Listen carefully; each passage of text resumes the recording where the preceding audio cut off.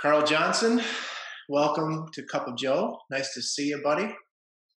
Nice to see you too, man. Thanks for having me on. Sure thing, man. So we know each other for a while, thanks to your company, Saint Creative, and you just said, I don't really do a whole lot of stuff, but you're like, it's cool to talk about whatever. So, Governor Whitmer, yay or nay? No, I'm just Let's get right to it, right? kidding. No, but you've done some design work, logos, print, all kinds of stuff. So that's what you've done, like for me. But like, tell us about Sync Creative. Like, how'd you get there? What inspired you? How long has it been? Give us the whole rundown, man. I got no time frames. Let's rock. Cool, yeah. So I've been self-employed, doing Saint Creative for the past 10 years. It's been an adventurous ride. Started in 2010. There's the logo right there behind me, and also on the hat. But yeah, just kind of out of necessity. But when we had the recession, I got laid off from my design job, and drastic times call for drastic measures. So decided to do something really smart, start a business Exactly. Uh, in a scary time. But man, it's been awesome, and I wouldn't change it for anything. You learn a lot of really cool things along the way. You learn about business, you learn about yourself, you learn about your clients, and so I just approach it kind of from that standpoint, humbly and hopefully creatively. were you married when you started the company? I was married with two young kids, ages 2 and 1 at the time. Wow. But you know what? We look at things sometimes when we start something, or we have an idea or something big in our lives that we want to do, and we say, "Oh, now's not the right time. I need to wait until A, B, or C." But if you really think about it, when is the right time to tackle something? Life is moving on, life is moving forward, and sometimes you got to jump in and just do it, even if conditions are less than ideal. No, I agree. It's certainly that way when you're trying to plan your family or plan, just about anything. Um, there is no real right time because when it comes to your business, your family, getting a new dog. I mean, any of these things. Right. Some things are obviously a little bit more simplistic, but it's like I can come up with 100 reasons why today's not a good day for you to do something. You know, Well, John Lennon says, "Life is what happens while you're busy making other plans." And my whole take on it is now is the time. Today's the day to go after it. Because if you wait, you could put it off for 6 months, a year, 2 years, or maybe never. So I don't know. I tend to just go for it and encourage people to go for it as well.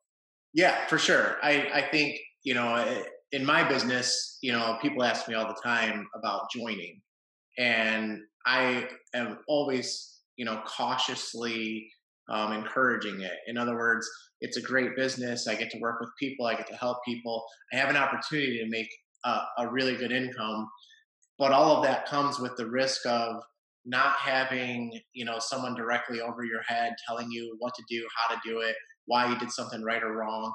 No one's going to fire you.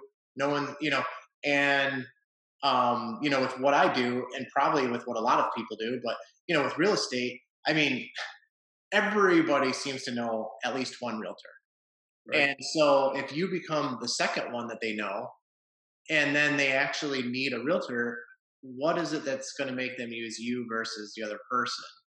And I don't mean like, oh, let's come up with an elevator speech. I'm just saying, like, this is the reality, right? Like, you guys probably know more than just me. If you decided to move, you know, who are you going to call? Why?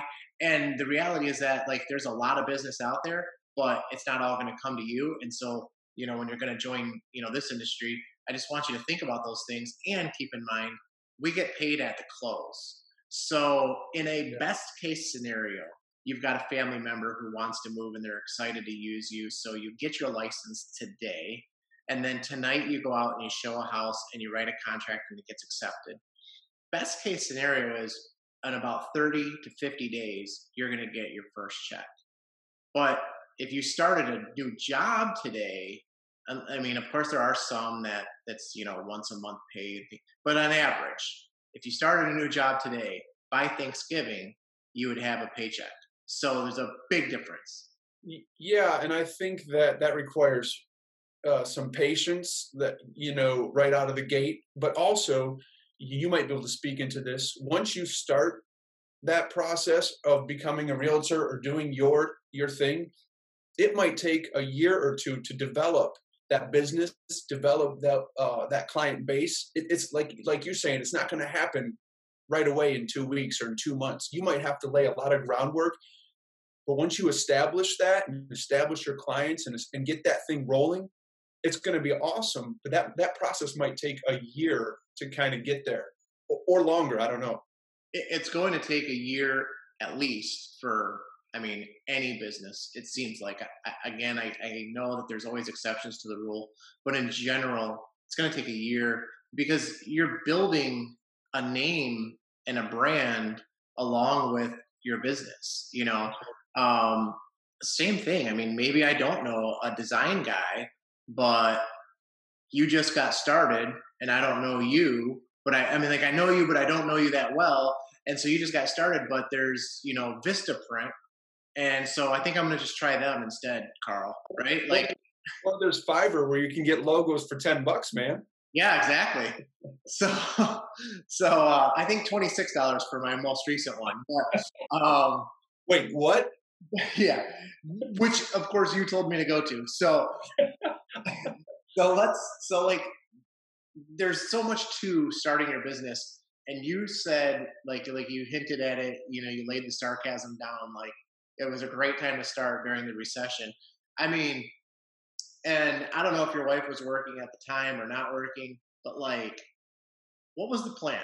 You were like, all right, I just lost my job and I think I could do this on my own. Let's mesh these two things together. How's that? You know, how'd that work out, man? Yeah, I think it was a leap of faith, and there wasn't a whole lot of plan because there was limited options. I was running out of options. I had 3 really big interviews that year, where each time I was it boiled down to me and another candidate. So it was 2 people, and that happened 3 times. And dude, like it was getting really discouraging, and it was frankly, it was getting scary, and I think when it comes time to start a business or to start anything or to do these big life events that we've touched on a little bit, I think fear is just a massive, massive thing that we have to deal with and grapple with. I mean, it's going to be a force that's always in our lives. So, I mean, you have to grapple with it. And, I just made the decision to go for it. And I had a partner to come alongside me in that season, my friend Josh. And we actually started the business together. If I didn't have him, I don't think I would have started it, to be honest, because I was, fearful.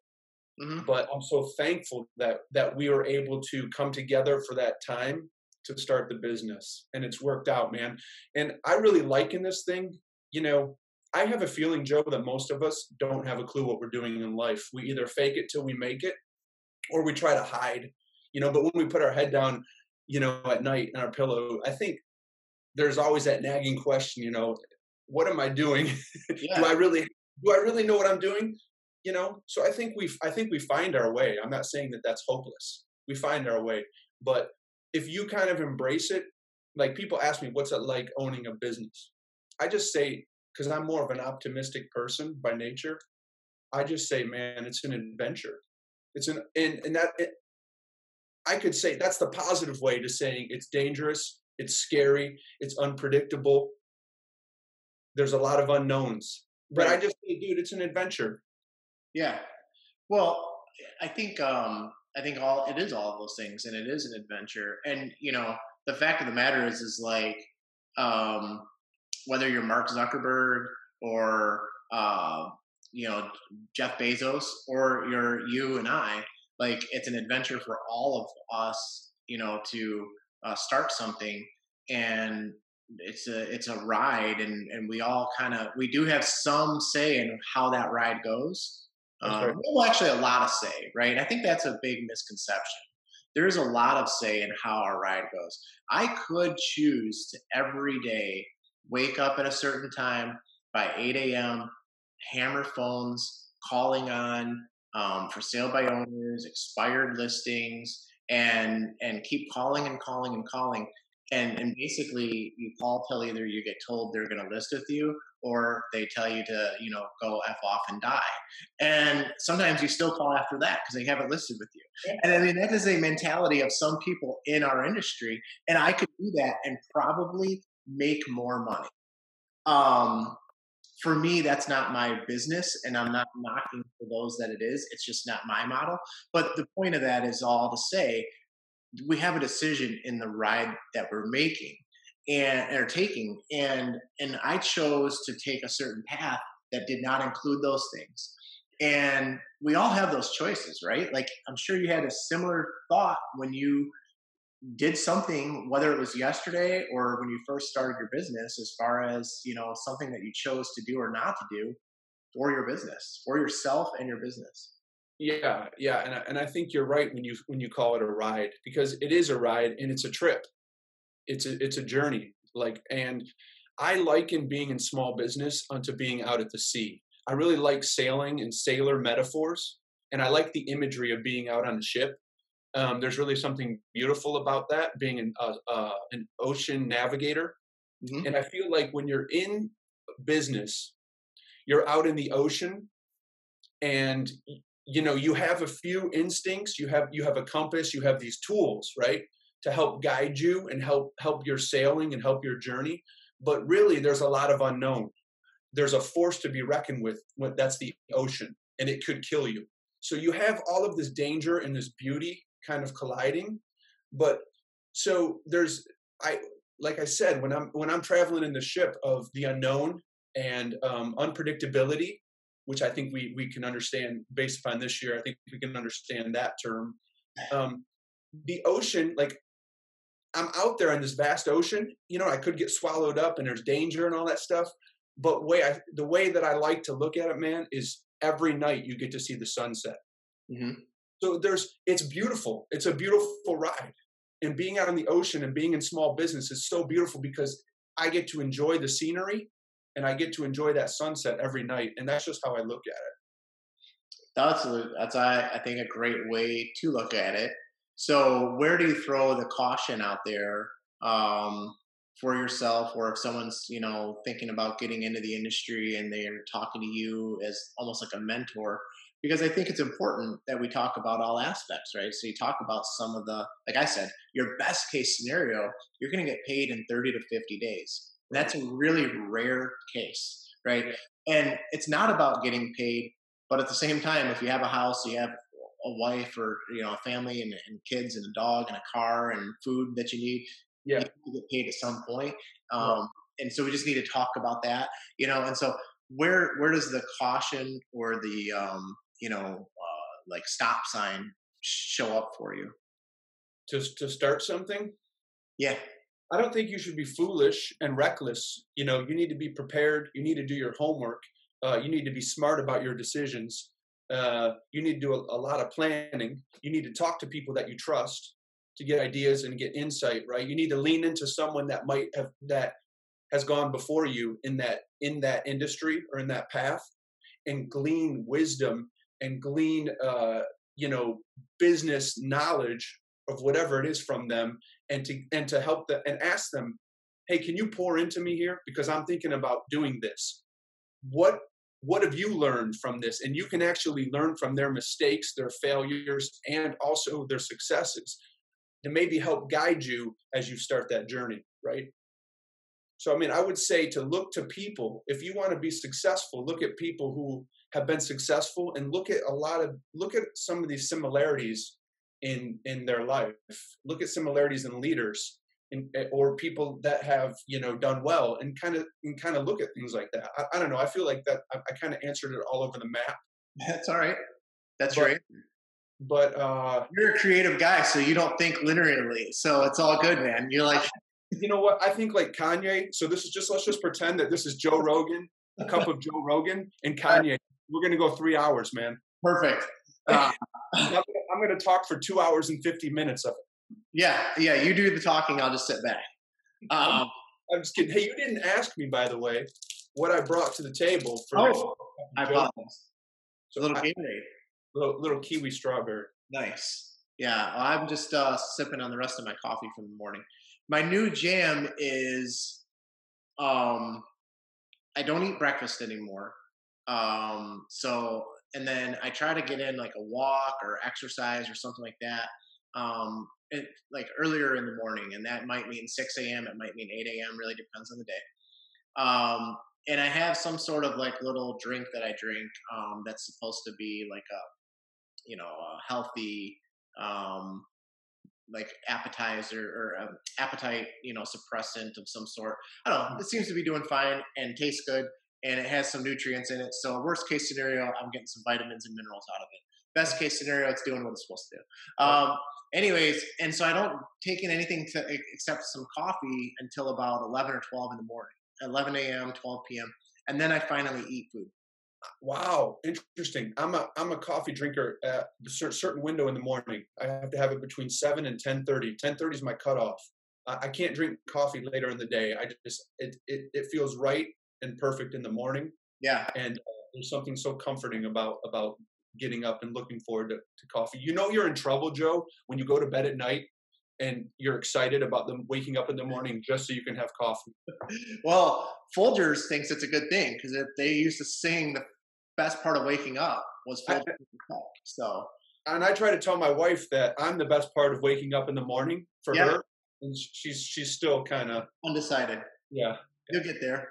But hey, let's go back to business, dude. Let's look at the connection between what me and you do, and let's see if we can find. Because here's what I think: the beautiful thing about being in business, or even in what you do, in the interactions that you have with your clients, I believe that the reward of what we do is relationships. At the end of the day, that's gold. And I don't know if you're a people person, but that's one of the things I value and appreciate the most, and the biggest joys I get out of being in business is the customers, the clients, and the people that I get to meet and interact with. You being one of them. I mean, we do business together, but dude, the friendship, or sometimes the friendship you get with clients, but the relationship is so crucial. And you might have that with some of your clients, dude, that you really develop a strong bond with them, and it makes the whole process so much more enjoyable with what you do, man. You get to help somebody, you get to be a part of them finding an awesome house, but you get connected to them, and you probably really, I don't know if you value the relationship aspect of it, but I think that's one of the greatest things about business. No, you're right. For myself, going back to the path, of what I could do or don't do, it was all relationship. I mean, I am more than happy to pick up the phone. It's just a matter of I don't want to pick up the phone and call somebody that doesn't know that I'm going to call them and then talk to them about something they weren't prepared for me to talk to them about. And so the relationship is key, and it's why when we say like it's something that's going to take at least a year, that's just to kind of start making your foundation, right? So you've got here's your base level first year. Takes another few, especially if you're not going to be going out of the way with emails, phone calls, text messages, and getting in front of hundreds and hundreds of people. That it's going to take a while, because coming back to, okay, you know me, so maybe you refer me to your friend, but your friend got a referral from someone else and maybe someone else. So again, which person do they use and that type of thing. So it takes a while for all these referrals to actually happen in the first place. And then every one of them doesn't call or doesn't call you back or whatever. So they don't all pan out. And so, it's why, I'll tell you the truth. My third year in the business, I did try some other methods, things that I saw working for agents that are making probably 7 figures a year, growing teams, and starting things and doing big, big things. And I said, well, it's not that hard to do some of those things. So I started doing some of them. It was my worst year in real estate. I did like 12 or 13 transactions or 14 or something, and then I got back to it during that year. I got back to what I normally do. And I do plenty of Facebook posts and advertising. So it's not like I'm no advertising guy. I just dropped off Well, I advertise. I just dropped off 2,200 of the postcards you made for me. And Okay, so you have the nicest looking postcards in all for any realtor in all of Southeast Michigan. that is absolutely true, and I credit it all to you. Um, and so I do advertising, right? But it was all the relationship. It's working with people that know me either via social media or in person, or they've seen me around town or things like that. And so my advertising is very specific. Yes, I advertise at the high school, both of them, because there's two in my town, and because I do business on both sides of town, and so I do support both families. Right. Like now, I'm rooting for mine. Like when East plays Old, I'm like, let's go South Lion, let's kick East butt. But when it comes to dropping a few $100s on a sign and investing into a golf tournament, I'm happy to do for both if I have the money to do for both. And but that's an intentional thing because I feel like it's an advertisement for me and it's a benefit to the schools and the programs. They need these dollars to pay for the uniforms, the helmets, the mouth guards, and the coaches if they get paid. I don't even know if you get paid for high school coaching in Michigan, all that stuff, right? So and so it's all about the relationship, and it's definitely really fun when you develop some sort of relationship like friendship or at least an acquaintance after the fact. Right. Well, you're in the people business. And I think what is the distinguishing thing that's going to make someone go with you versus another person? And I think once you establish yourself with your clients, dude, like the thing that's worked for me in business or with Saint Creative is I think people have found out over the years that I'm not in this just to make money. I'm not, I don't want just a check from you once like I think they genuinely believe that I care about them and I want the best for them. I want them to succeed. And I think there might be the same for you. Once people see that, dude, you care about people, I think that you go beyond business at that point. You've established trust, you know what I mean? And so many other good things. And then once they see that you genuinely want to take care of them, like you can't fake that. You know what I mean? Yeah. No. So when a few years ago, actually like 8 years ago, my mom first got sick. And then a few years ago, she finally just couldn't fight it all off anymore and was basically dying in the hospital. And I remember we talked on the phone. Absolutely, we did, and that's what I was going to say. And I remember, you have a faithful, background, religious background, things like that, and I do not. And you said, well, what about your mom? Like, does she need anything? Because if she does, especially if she's not, maybe she wants, some time to talk or pray or anything like that. You're like, I'd be happy to go do that with her for you, and I mean, like, that is exactly what you're talking about. You didn't do that so I bought more postcards. You didn't do that so I would make sure to get my next logo design from you. And not Fiverr. You did that because that's who you are and that's what's important. And that's part of life, right? It's like we know each other. You have something to offer that I don't. And so if you can do so, you'll do it. And that's the awesome part about developing relationships versus creating transactions. That's right. Um, stuff like that, things that can come up, times that you can help. Yeah. And that's been the greatest joy for me in business has been the relationship because I just care more about people than I do about the product at the end of the day. And I think that has served me well over 10 years. You know what I mean? I think as soon as people see that, I think that's the key for the best businesses in the world, for the best companies that we love. You get this feeling that, dude, they're not just in it to make a buck.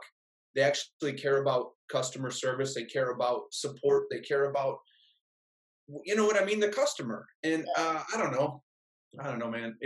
Maybe not, but that's what I feel. Yeah, I think, I don't go out of my way to find all the values of every company that I use, but I do sometimes go out of my way to not use certain companies that I don't believe line up with certain values of mine. And it can get inconsistent because I'm not actively searching. So one company, I might feel like, oh, they really take advantage of their employees. Well, what about this company that you bought all of your stuff from? Though they don't take advantage of their employees. I heard they're making minimum wage, that they, are all part time.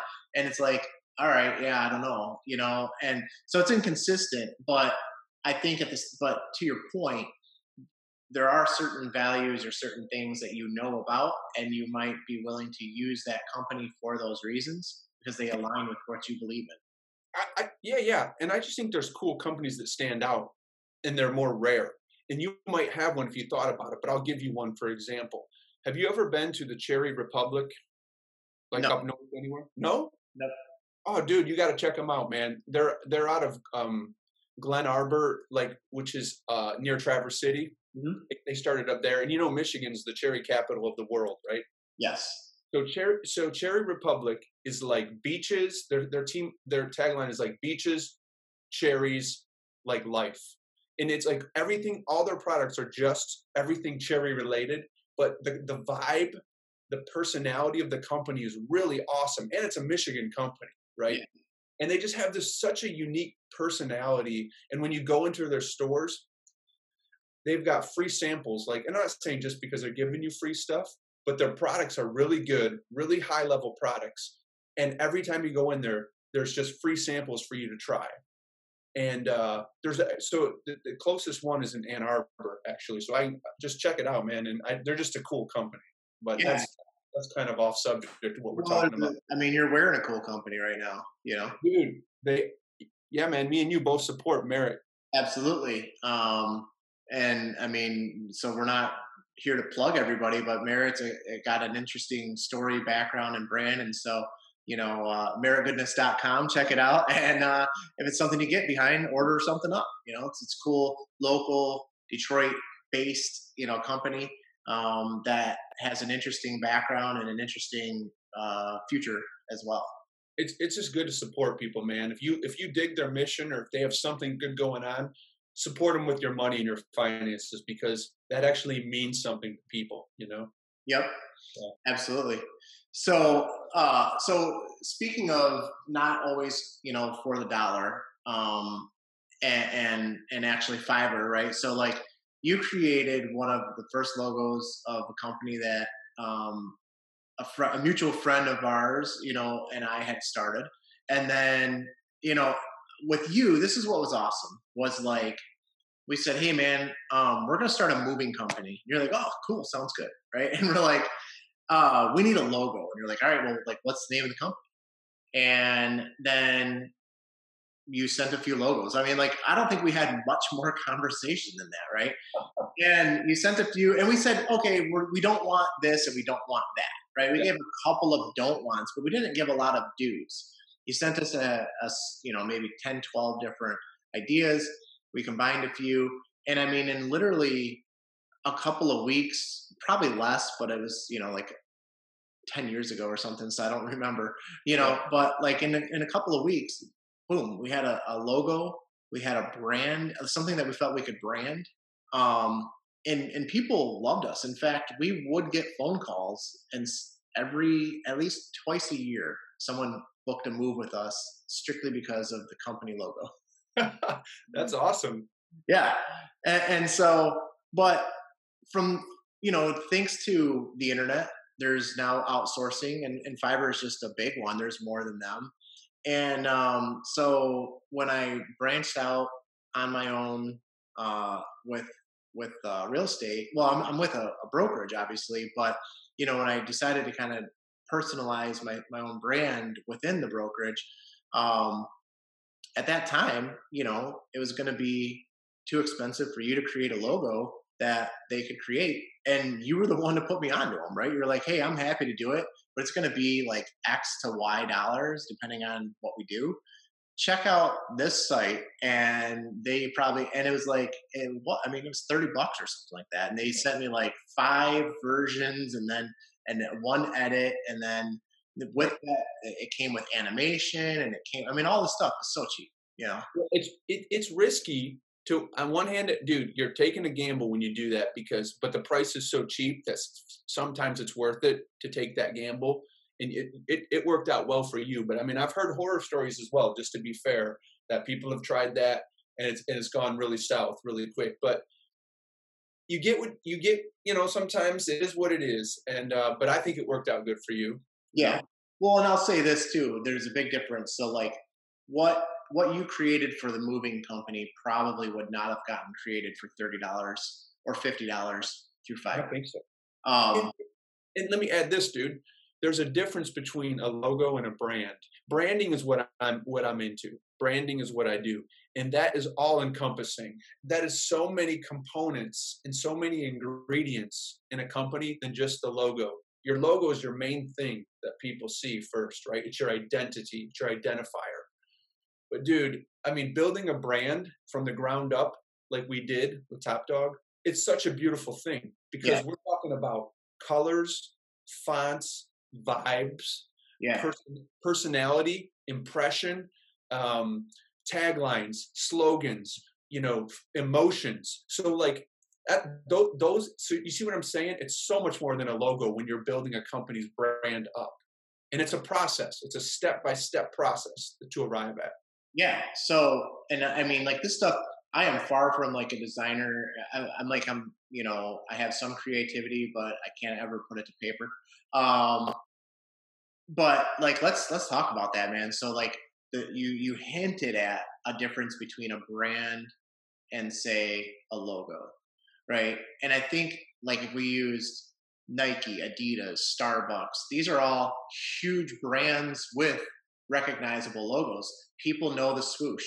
People know the three lines, right? It's three lines. Like, how is that? But I mean, obviously, you say Adidas, yeah, the brand with the three stripes. yeah, That's the tagline. and maybe some of that maybe came from like Run DMC, right? But not all of it. I mean, there's someone probably right now who's like, "Who the heck's Run DMC?" Right? So I don't think there is anybody that could say that, Joe. yeah, of course there are. And let me get my 11-year-old kid in here and ask him if he knows, right? Fine. Okay, but he knows, Adidas, right? And that's my point. But their brand is not their logo. That is their recognition. Where does the branding, how does that come about? How do we get there? Like, what is, you know what I mean? Like, because you said it, man, fonts, all the stuff, colors, because consistency is key when building a brand. You don't need a consistency to develop a logo. It's exploration and it's excavation. So that involves with me and you meeting at the very beginning, me talking with you, having a conversation about what you're going to start. What is your business? Who is your audience? What are you passionate about? What do you want this thing to look like? So I start to gather information and I start to really listen. Here's the problem that people got to do, man. You got to listen to the client so that you can listen between the lines, because you might hear something. You might hear a color. You might hear a phrase where you go, oh man, that's what they're trying to say. So then my job is to take all this information. How do I translate what you're telling me about this business? How do I translate that visually? What is what you're saying? What does your vision look like visually? And that's branding. So that when someone comes upon it, when someone comes into contact or experiences that brand, they evoke a feeling, an emotion, if it's done well. Mm-hmm. Right. Like Top Dog, they used you because they like the logo. It stood out from all these other lame moving companies that were generic, that were whatever, Yes. They found it interesting. They found it different. You got to be different, right? So that's the uniqueness that we all have. Every company has a certain uniqueness. We got to dial in, find that uniqueness, find that thing that helps them stand out, and then present it, express it, create it. So that's like part of branding. It's this journey. It's this process. Yeah, it's an interesting one, and I couldn't even imagine sitting down thinking about building, the next Amazon, the next Facebook, the next, because those things mattered to them too. In fact, there's a cool podcast called Business Wars, and they talk about Amazon versus Walmart because they're our two biggest retailers. Yeah. And of course, Amazon did not start as a retailer. And they really started with like the book, thing. And Bookstore. and even before that, right? And like the whole concept. But he always kind of planned to rule the world. I mean, That's you total world domination. know, So look at, dude, let's compare this because you got me excited now. Amazon, what do you think of? I think of a smiling face on a truck going through my neighborhood 17 times a day. yep. Okay. And you think of global domination taking over every facet of our lives. Okay. Good or bad, kind of scary or whatever however you want to look at it, they've taken over and infiltrated every area. We're talking about this in context of branding. When I think of Walmart, I think of soulless, generic. What is that logo to you? Does that logo mean anything to you, Joe? When you see that logo, No, I think it's like a blue W, but it might be the whole word. Is it the whole word? Is that their logo? it's the whole word, but it has this little sun, Yeah. uh, It's yellow. yellowy It thing. looks like an asterisk. Yes. What is it? Yeah. Does it move you in any way? Does it do anything for you? No offense to Walmart, but I think of something generic and soulless. There's no soul in it. And then, unfortunately, dude, there's negative connotations with Walmart when we talk about customers that go to Walmart, whether that's true or not, right? Right. These are all things that people attach to the brand and to that image and to that business. Is that good or bad? I'm just saying it is, you know what I mean? Yeah. Well, even if we focused on the positives of the company, what are they known for? Being the cheapest. That's what they're known for. Lowest price always. Yeah. And then what's Amazon known for? They're known for fast They're delivery. known for 2 day shipping, baby. Yeah. Like, so even if we just focus on the positive things you're known for, I prefer the other, I prefer one versus the other, you know? Um, and I think that stuff, I mean, like there's a meme out there that if Chick-fil-A was counting these ballots, we would have known, before the election was over because of their customer service, right? That's hilarious. They're known for taking care of you. And every Chick-fil-A, this isn't just like, because we just started getting them in Michigan. This isn't just a Michigan thing. They always have lines. They're always busy, you know? And they work 1 day less a week. Yeah. So I mean, if we talk about, again, just financials, I mean, they make tons of money. They seem to be a very profitable company. And yet they're only working 6 days a week. And they're not even working that late, too. It's not like they're open until 2 a.m. or, they're not Taco Bell or something like that. They're closing at a reasonable time frame, plus not open on Sundays. And they're driving that kind of business. And people, not me, but people will wait in a 1 or 2 hour line for chicken. Right? So it's chicken. I mean, It's crazy. you think it's the best chicken you ever had. It's still chicken, So like, it's crazy. They take care of you, man, and it shows. And for somehow, that's what they're known for. Yeah. So it's really important. Do you ever help somebody rebrand? Like, especially Walmart's too big of an example, but let's use the Walmart example. Like you said, there's negative connotations, right? There's negative connotations around Detroit, and people still say in 2020 that it's like burnt down city, Okay. diet. Lord help us when our team is good because they bring up the 1984 World Series. I mean, literally, there are 36 years ago, and this is what we're talking about. It's still a joke, and it's fine if it's a joke, but it becomes a reality to a lot of people. And so there's negative connotations that get attached, like you said, like with Walmart. There's memes, the people of Walmart, right? And maybe those people really shopped there, but we also know that you've probably shopped there and you don't fit that meme. And so, have you ever helped someone rebrand? Oh yeah, man, all the time. That's like one of the core services, whether that's a startup from scratch, helping someone brand, or reinvent a brand or revamp a brand that's either on life support or just needs to get freshened up. Like every 30 years, all of the fast food restaurants rebrand. Mm-hmm. Wendy's will get a new logo, Burger King will get a new logo, Taco Bell, Arby's. They all do that because things just kind of get stale and stagnant. And Yeah. sometimes you need a refresh. Most companies do just kind of need to, and it also invigorates and brings excitement back into the organization, which is really cool. Because what I found is that when I start that journey with people rebranding, you got 10 people involved and you got 8 people with their arms crossed going, this is stupid. I don't want to do this. I don't like this. And they're negative. Yep. Because they're used to the old ways. They're used to this old thing, comfortable. Once we start this process of excavating and bringing new things to the surface and relearning cool things about that company, dude, the excitement gets off the charts. All these people that were like mad, all of a sudden they get excited and they get buy-in and they start spreading it's crazy. It's really cool how that happens almost 100% of the time.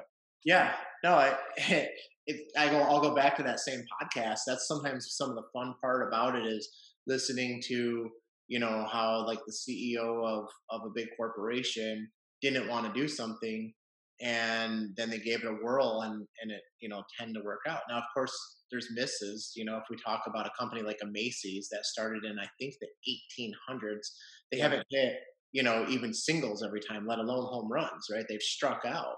Yeah. But and maybe they can afford to do that, whereas maybe some people kind of can't. But they also had to do a much bigger renovation than a maybe smaller business has to do. So, and I'm such a huge fan of like brands that have been around for over 100 years. I think that's something to be celebrated.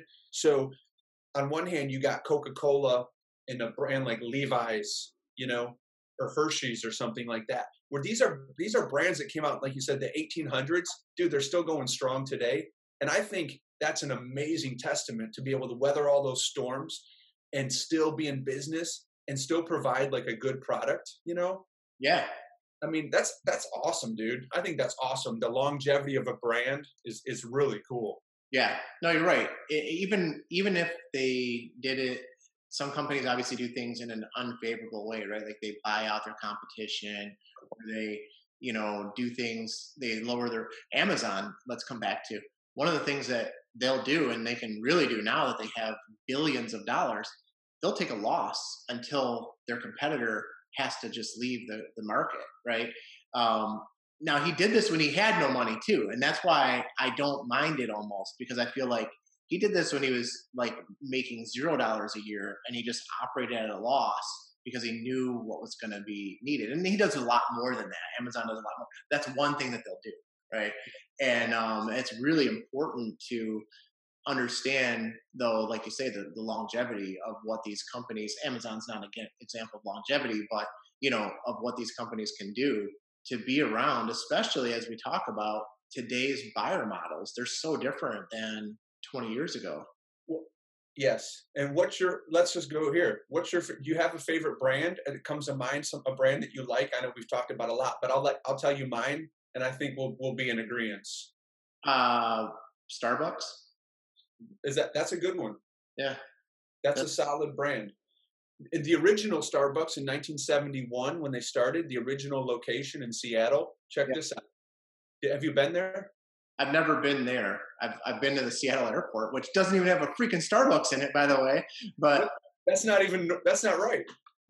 The original store at Pike's Place there has got the original branding, the original logo from 1971. They kept it unchanged with the times. Yeah. So you go there and it's like a time warp back to 1971 when Starbucks started. And they only do that just for that original store. I think that's pretty cool. Yeah. Now, their story, again, love them or hate them, their story is an interesting one because of what the guy did, right? I mean, he was selling copiers or something like that, making, I think, 6 figures in like the 60s, right? I mean, he's doing very well for himself, but got involved in the coffee industry when he lost a job and was selling the machines, visited Italy, loved how they did things. They greeted everybody and they talked to you. It was like a place to be, right? And so they've tried to create that, and they try to keep that. It's why they are supposed to allow you to come in and not even order a coffee and just sit there, right? Yeah. Again, there's been some negative stories around some of those things that have happened, but as a whole, that's their company mantra. While we're talking about plugs, man, we're talking about cool stories like that. What about, we talked about Shoe Dog. Yeah. and Phil Knight. That's a journey right there. That's an amazing story. Yep. And I almost said Nike for the brand, Yeah. but I think when it comes down to it, Nike's my preferred gym shoe, but I'll wear Pumas, and also like I don't just buy Nikes, right? Like so I buy Nike and I buy Puma and I buy Timberland and I buy Calvin Klein and I buy, you know what I mean? So like You're Cole a Haan. sneaker, you're a sneaker dude. Does your audience know that you're a sneaker cat? Probably not. Maybe if they've seen like my listing videos where I'm wearing some bright orange, Gatorade shoes, but I think because a lot of times if I put on like a sport coat, I tend not to be the sport coat and sneaker guy. So even though I have plenty that would match, um, yeah, if I ever hit the lotto, like it's troubled because I'd probably have a lot of more classic than new age shoes. Heck yeah. So my favorite brand of all time connected to Nike is Jordan. I mean, that logo is my favorite logo mark of all time. I think that is so iconic. And if we're talking about a logo that boils down the essence of a human being, of a person, does that logo not say Jordan? Mm-hmm. I mean, it is him as a person in a logo, and it's so classic and it's so iconic. And I mean, you compare looking at the Jordan logo versus looking at like the Walmart logo, it just doesn't do the same thing.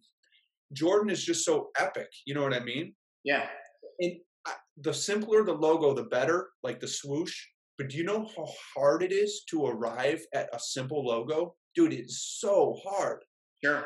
Well, because I'm sure a lot of people look at this swoosh, especially when it's starting out, and say like WTF, because it's like, what is this thing, and then like, how do I even replicate it, because depending on your audience, you might say, well, I want kids to be drawing this, or I want someone to be, doing this. It's like it's a swoosh, Yeah. who cares, And you say if it's simple, people say, well, I could do that. Like, well, why didn't you come up with it? Like Target. Yeah. That logo is Target. Period. Right? Yeah. It's not like groundbreaking, but it is what it is, But the Jordan logo is where it's at, man. Yeah, no, but that is a good example too of it coming right down to it really resembles everything about it. And because you're going to have some people that will never buy Jordans, they hate Michael Jordan, whatever. And so it's like, again, it works both ways. Someone sees that jump man and they either go, I want those, or they say, I don't want those. But they knew without even trying on the shoe because of the Jordan. And then if you're younger and you go like, what kind of logo is this? And then you see, oh, he jumped from the free throw line and dunked, and he did this, gliding thing like this with a split leg. It's like it comes all, full circle, and you either get behind it or you don't, or maybe you're indifferent, whatever. But it's definitely a recognizable logo, and they're doing over $1 billion a year. And if we're talking about brand, the Jordan logo to me is beyond a company. It's culture, it's athletics, it's street, it's like lifestyle, it's like all these things that encompass that brand, or that image. You know what I mean? Yeah. So it's like beyond a brand. Well, I mean, growing up, I feel like Jordan was either for someone who played basketball or someone in an urban area. And then that changed over time, for various reasons. But yeah, you're right. I mean, it meant something besides that you had at the time probably $100 for shoes or something like that. It meant something to have some Jordans, and actually you kind of see that with Kanye West shoes, right? Like a somewhat similar thing with like these Yeezys. I mean, there's people that love them, and I don't know if everyone loves them because they're the most comfortable shoe. Because I can tell you this, I played basketball in some Jordans, and they were the worst basketball shoes I ever played in. Wow. They were heavy.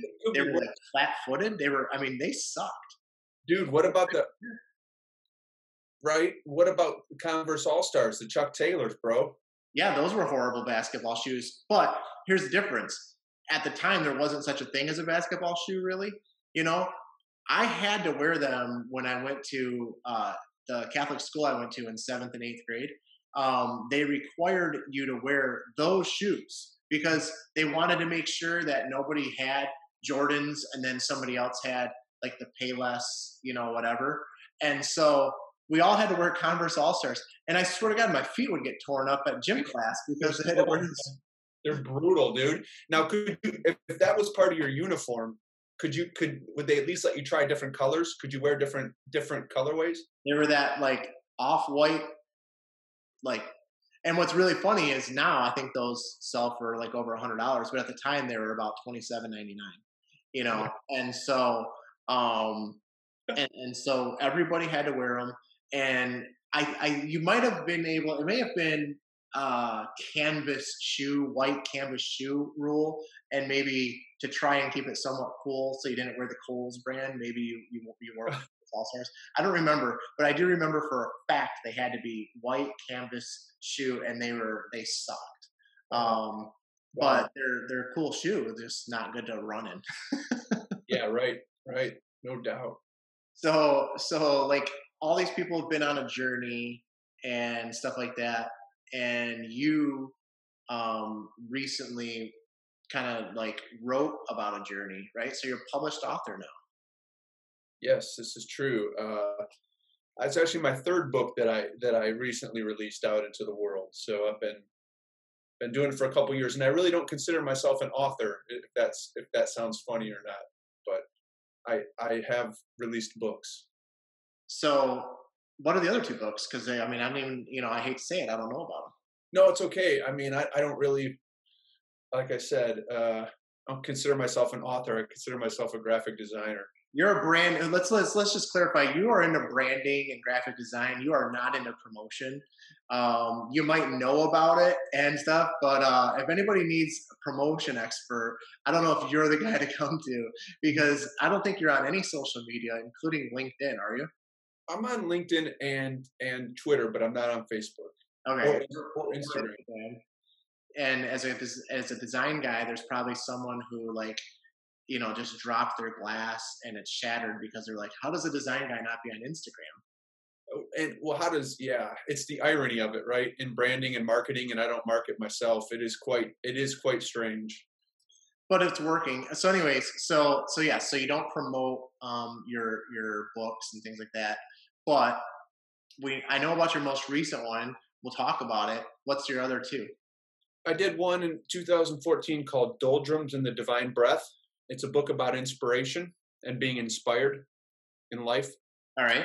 And the second one's called The Ferrari in the Garage. It's a book about prayer.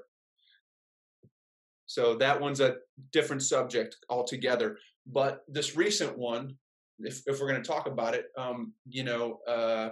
it's about dreams and motorcycles. Okay.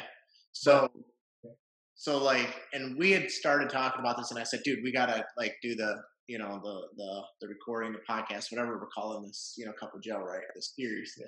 And so and I said, we're gonna stop talking about it so that I can learn something during that time. But it's kind of about following a dream a little bit, right? It's about following a dream and making that dream real. And I'm using the metaphor of a motorcycle. The motorcycle is the dream. That the reason why is because I've always had this fixation and fascination with motorcycles, and I've been terrified of them. I'm afraid of motorcycles. I'm afraid to get on one because I think that it will cost me my life. There's a possibility that I could die if I ride a motorcycle. But I see them as this incredible symbol of freedom. And when I see someone on a motorcycle, I'm always in awe that person has chosen to ride and is enjoying the ride and is living, in my mind, free. They've overcome a lot of fears and they're free. So it's a symbol of freedom.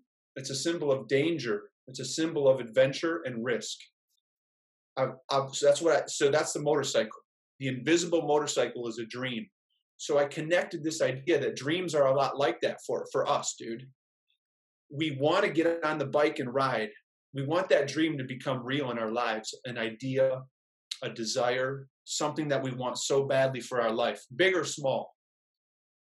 Yet we're afraid to get on it. We have these different fears, but yet they're similar in that it requires adventure, risk, and danger to tackle the dream. And so the whole book is about comparing a motorcycle to an invisible dream that is not yet materialized yet in your life. Okay. And I'm going to be reading it. So I'm traveling, I think, assuming we can travel in a couple weeks, because I'm not a hard book guy. I'm an Audible book guy. A neighbor jokes and says that I like to be like read to go to bed, like whatever. Bedtime story? Yeah. Do you need me to come over to your house and read my book as a bedtime story? If you could. And so that'd be a little weird. Probably, especially because then I'd wake up when you leave, and then so it wouldn't really be that effective. That would be the weird part, not the fact that you'd be in my bedroom reading to me. That's right. That's right. But and so the hard copy of a book normally for me gets read on an airplane. Yeah. And then maybe at the destination, depending on where we're going and what we're doing and stuff like that. And so I'm going to get the copy from you, and I'm going to be able to knock it out because I think it's a relatively short book anyways, right? Yeah, it's a power-packed little manifesto. It's not really long. It shouldn't take you too long to get through it. And so, I'm okay with the spoiler alert, though, because it's getting read no matter what. Have you gotten on a motorcycle? I knew you were going to ask that question. I have not ridden a motorcycle yet, man. Have you had experience on one? Nope. But I don't have that. It doesn't even really interest me. Do you see them as dangerous? Do you have like any? I'm not interested, but I mean, do you see them as kind of how I described them, as potentially risky and yeah. No, 100%. I think so. I driving a car is risky. It's something like a 1 in 4, 1 in 5%, chance of getting into a car accident. Like every time you drive, it's something really low. I might be misquoting this fact or whatever, but it's very, high percentage chance of at least an accident. And then amongst accidents, there's a certain percent chance of, death, right? And this is in a car. This is in like something that has airbags and seatbelts and protection and, things around it. So then you have the motorcycle, which is of course wide open, very little protection, and then likely to cause your body to go hurling, some distance with the accident, depending on what the accident is, right? Right. So I think that driving in general is dangerous, and then being on a motorcycle is just that much more. And then the potential for you to have that freedom feeling and looseness feeling then maybe increases your risk of driving differently than what you would normally drive. So I definitely think they can be dangerous, 100%. I'm the type of person, like the dream scenario for me would be to have a motorcycle out in the country, where I'm away from traffic and the freeways. I don't want to drive one on the freeway. Yeah. I want to be fully alive. And I think that your senses on a motorcycle have got to be so engaged. You must feel, hear, smell everything when you're on a bike. You know what I mean? Yeah. I have a feeling it just gives you a heightened sense of being alive. And I think that's what we crave. That's what we long for. And I think that's what a dream is. Tackling a dream is like something you want really bad. And when you can achieve it and when you can get there, you have a heightened sense, man, of being alive and of accomplishment and fulfillment. And you've also chipped away at some of your fears. You've also broken through some of your fears. And that's what the motorcycle is going to be for me, man. It's going to be breaking through some of my fears to enjoy that ride. Mm-hmm. I'm not going to be stupid and foolish and reckless. I just want to enjoy the ride. Yeah. What kind of motorcycle do you want to drive, though? Do you want a big Harley or like Honda, or do you want like a little like Kawasaki, or what do you want to be on? Probably like a cruiser, man. Like I have a feeling like I want to go with the niche bike that's a little cool, that not everybody's driving. So like an Indian motorcycle, or like a what's another brand that's like that? There's another one out there. I can't think of it right now, but just a cruiser, man. I don't want anything extravagant. I don't want a big old, chopper or anything like that, dude. Yeah. Because it's, again, I bring it back to the dream. The risk is not the reward. It's the ride. It's the sense that you actually did it, and you went for it and you succeeded. And you get to enjoy that. Yeah. And so the question is how many people have dreams and desires or a plan or, a project, but they just leave it on the shelf. They leave it stuck in their head and they don't fully work on it or flesh it out. I think that's the big tragedy, that they don't make the motorcycle. Yeah. Well, and from the book's standpoint, this is it's a metaphor, right? So So an example of a motorcycle for you is Saint Creative, right? Like, totally. because I'm sure even when you were an employee somewhere and times were good, you still probably had days or times that you thought, man, I could probably do this on my own, right? Because I think everybody thinks that, right? It's like you're working at McDonald's, you're like, dude, I could totally make hamburgers and sell them, like, well, it's Yeah. not hard, and so everybody has that thought. And so for you, a motorcycle, is Saint Creative. It's one of Another motorcycle is probably a family. Another, there's a lot of motorcycles, right? So dude, there's so many, Joe, and they're all unique to us, dude. And that's the thing. You might have one or two or three that are in your mind that you want to tackle. And the beautiful thing is that they don't have to be this massive thing like starting a business.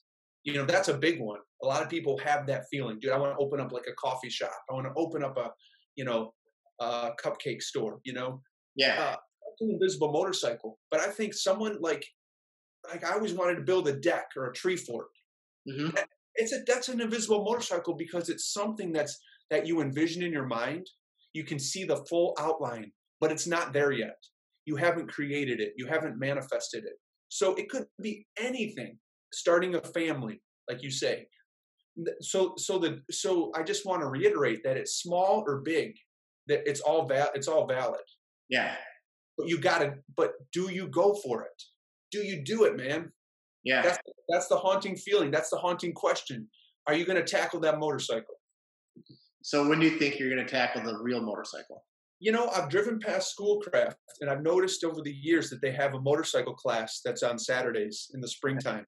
And I feel like that would be a good start, maybe to take a class.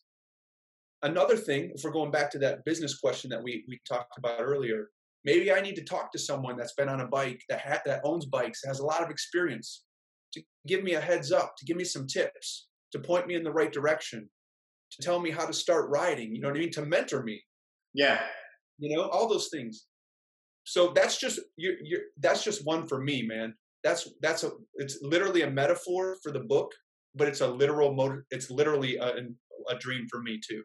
It's yeah. both. So Well, how about you? uh, man, that's a good question. Yeah, I don't know. From like something that I've really thought about that I haven't done, or that I really want to do and I haven't done. Outside of like increasing things that I'm already doing. So I'm not really sure that I've really got something there right now. Yeah, I didn't want to put you on the spot, but Yeah, it's all good. I just think that, man, if you thought about it like later on today, dude, I'm sure you could put a list of invisible motorcycles that you'd like to tackle in this life. But I think, kind of coming back to how we started this conversation, even today, for me, real estate was definitely one, because when I was 23, and like getting ready to graduate college, later than some, 23, 24. I think I was 24 when I finally did. Maybe I was older. I don't know. It happened. I didn't do 4 years and out. I did like 6 years and out. So, anyways, when I was doing those things, though, I was fascinated by the world of real estate. I was fascinated by my realtor, who I didn't think was like great. She was super nice and helpful, but she wasn't like good in the sense of like finding houses and stuff. And certainly this is kind of somewhat pre-internet, right? Like the internet existed, but that wasn't the main way for the MLS to operate and stuff. And I was like, I probably could do that better, but it was super scary. I was not raised to think about working for yourself. If anything, I was raised to believe that doing that is a bad idea. because the risk is not worth the reward. Fraught with risk and danger, man. And Right? so, and I got married young, so graduated college late, married young. Um, and, uh, and so, we're recently married and my wife's a nurse and stuff. So she's got her path. And it was like, well, I'm not going to try to keep figuring out paths. Like, I'm just going to follow my path, and that was to work for somebody and something. And there's a manager. And so then, I don't know, some years goes by, maybe another 10 years, and I'm really investigating businesses and things like that. And that's really how the moving company came about was, Dave was an entrepreneur at like 15, maybe younger, and doing well. And I was telling him about, an idea, and he was like, dude, we need to just do something together. We have a passion, that we share. Can I add something? Of course. He's funny. First off, I was going to say I'm glad you brought up Top Dog because you have built motorcycles. You have made invisible motorcycles. Mm-hmm. So I think the more you make, the less scared you get. If you accomplish some, you go, man, like I rode that motorcycle. I can do it again. I can do another one. It gives you more confidence and courage to do it again. Yeah. And then Dave's funny because if you give him any idea, he's all for it. He'll be like, let's do it. Let's start. Yeah. He's like, you want to ride motorcycles? I just rented two, what's those Italian motorcycles that are super fast? Oh, yeah, those. I know what you're talking about. Like, I just rented two of them. I'm coming over, and we're going to jump right on, and we're going to see if we can get this thing to 220. Like, or he's like, hey, let's just start a motorcycle company. Yeah. I was thinking about getting one, but I thought we should just, build one. So, so we started the company because I was just getting tired of doing what I was doing, and I wanted to do something else. And I initially wanted to buy out an existing business that either was successful or maybe needed the rebranding and needed a different set of eyes, right? Not something that was failing, but just something that wasn't working the way it should be working. And finally, there was a moving company for sale in my wife's hometown of Cincinnati. Mm-hmm. And by the time we put offers in and all this stuff, by the time we were ready to, move forward, the guy that was selling said, I actually don't want to sell anymore. I initially listed this business almost a year ago because I was doing some cancer treatments. And for him, he was like, this is all I know. I've been doing it since the 80s, Yeah. And again, Dave and I had already been talking about business opportunities and discussing things. And he had said when I first put the offer in, he's like, dude, we could totally start a company way cheaper than you're buying this one for. And I'm like, yeah, that's true. But, there's a client base and whatever. And he agreed, obviously. So when that didn't happen, just called him up. I said, hey, you still want to do that moving company? And I initially planned to work part-time and do the moving company part-time till it grew. And I mean, the phone started ringing like right away. Right. And I kind of had to go to my boss and say, hey, I'm going to put in my 2 weeks. And he goes, dude, like, do you really need 2 weeks? I don't need 2 weeks. Be available if I need you. I got a question. And maybe in a couple of weeks, we'll plan on you coming in for a few hours to show us some stuff that you were doing that I haven't figured out yet. And I said, that's awesome, right? So, and he's still a friend of mine and mentor in certain ways too, my old boss, right? And so anyways, the moving company was awesome, but just a tough business and just wasn't going to go the way that I saw the rest of my life. And so it was just a natural progression to go to real estate. And if I have a regret, it's that I didn't do it at 23, right? Because now maybe it wouldn't work the same way at 23. Different life experiences, right? The moving company helped me be prepared for that best case scenario, 30 to 45 days. No, I didn't get a paycheck for like 6 months. But then I got a paycheck in 6 months and like 6 months and 2 weeks and then 7 months and 7 months and a week and 7 months and then 10 days. And you know what I mean? So like it took me a while, but then they kept coming because I was building that base and getting those deals, So definitely have had one. I just don't have anything right now that's kind of like a bigger picture, like, oh, I definitely want to do that. And I don't know if I can. I got to get out there and do it. But this was definitely mine, for sure. That's awesome. That's awesome, man. Yeah, and again, I want to reiterate that it can be something small. I mean, if there's someone out there that like can look at their backyard and they go, "Man, I want to plant a garden," Hmm. and then they start to envision it, and you can actually see it, right? You can start to say, "Oh, I'm going to do this process. I'm going to prepare," and then you imagine it, and then you do the hard work because nothing's going to come. No motorcycle is going to be made without hard work, right? Absolutely. It's just you just expect it. You do this work and you put your time and investment into it, and then you start to materialize something really beautiful. And it's so different for each one of us, but the process is kind of similar. Yeah. And then you get to enjoy that ride. That's what I keep coming back to. Yeah. So I think, do you have a time frame for when you think you might want to actually jump on one, or is it just kind of still out there for you? now the pressure's on, man. You're putting the pressure on. Uh, what's funny about motorcycles is a lot of people I talk to that are motorcycle riders. They rode them when they were in their 20s, college and 20s. Yep. Then they had a family and they put it down. They put it away for 20 years, and then they brought it back when they're in their 40s, 50s, and 60s. Yeah. Why? Because they'll tell you, dude, it's so dangerous that I don't want to die and leave my kids fatherless. Yeah. Yeah. What? Yeah. Yeah. Dude, more than one person has told me that. That's why they leave it for like 20 years. Yeah. That's crazy. It is. Yeah. I mean, again, I think it's just like anything else, and this is really big in business too, right? Is if I went and talked to Jeff Glover, he's a pretty well-known real estate agent around here, and then I go and talk to maybe someone who left the business this year. It's going to be two totally different stories, right? And I can just tell you, like at one point, I was really hesitant to join a brokerage. And I was hesitant because of the things that I heard. And I was hesitant because things that I heard were about how they don't help you there, they preach this and they don't do that and all this stuff. But you really have to investigate and sometimes even experience it for yourself. Clearly, there's things in life that we know you don't have to experience to know that it's a bad thing, right? Like you don't have to get sick to know that it sucks, but you might want to research, some of the stuff. And so what I learned was the issue was the people that were at that company. In my instance, the people that I talked to that were at that company and were unsuccessful, it had nothing to do with the company. It had to do with their ability to plug in, you know. And so when I went to the company, I loved it there. Like I liked the people. Right. You thrived there, right? I did good.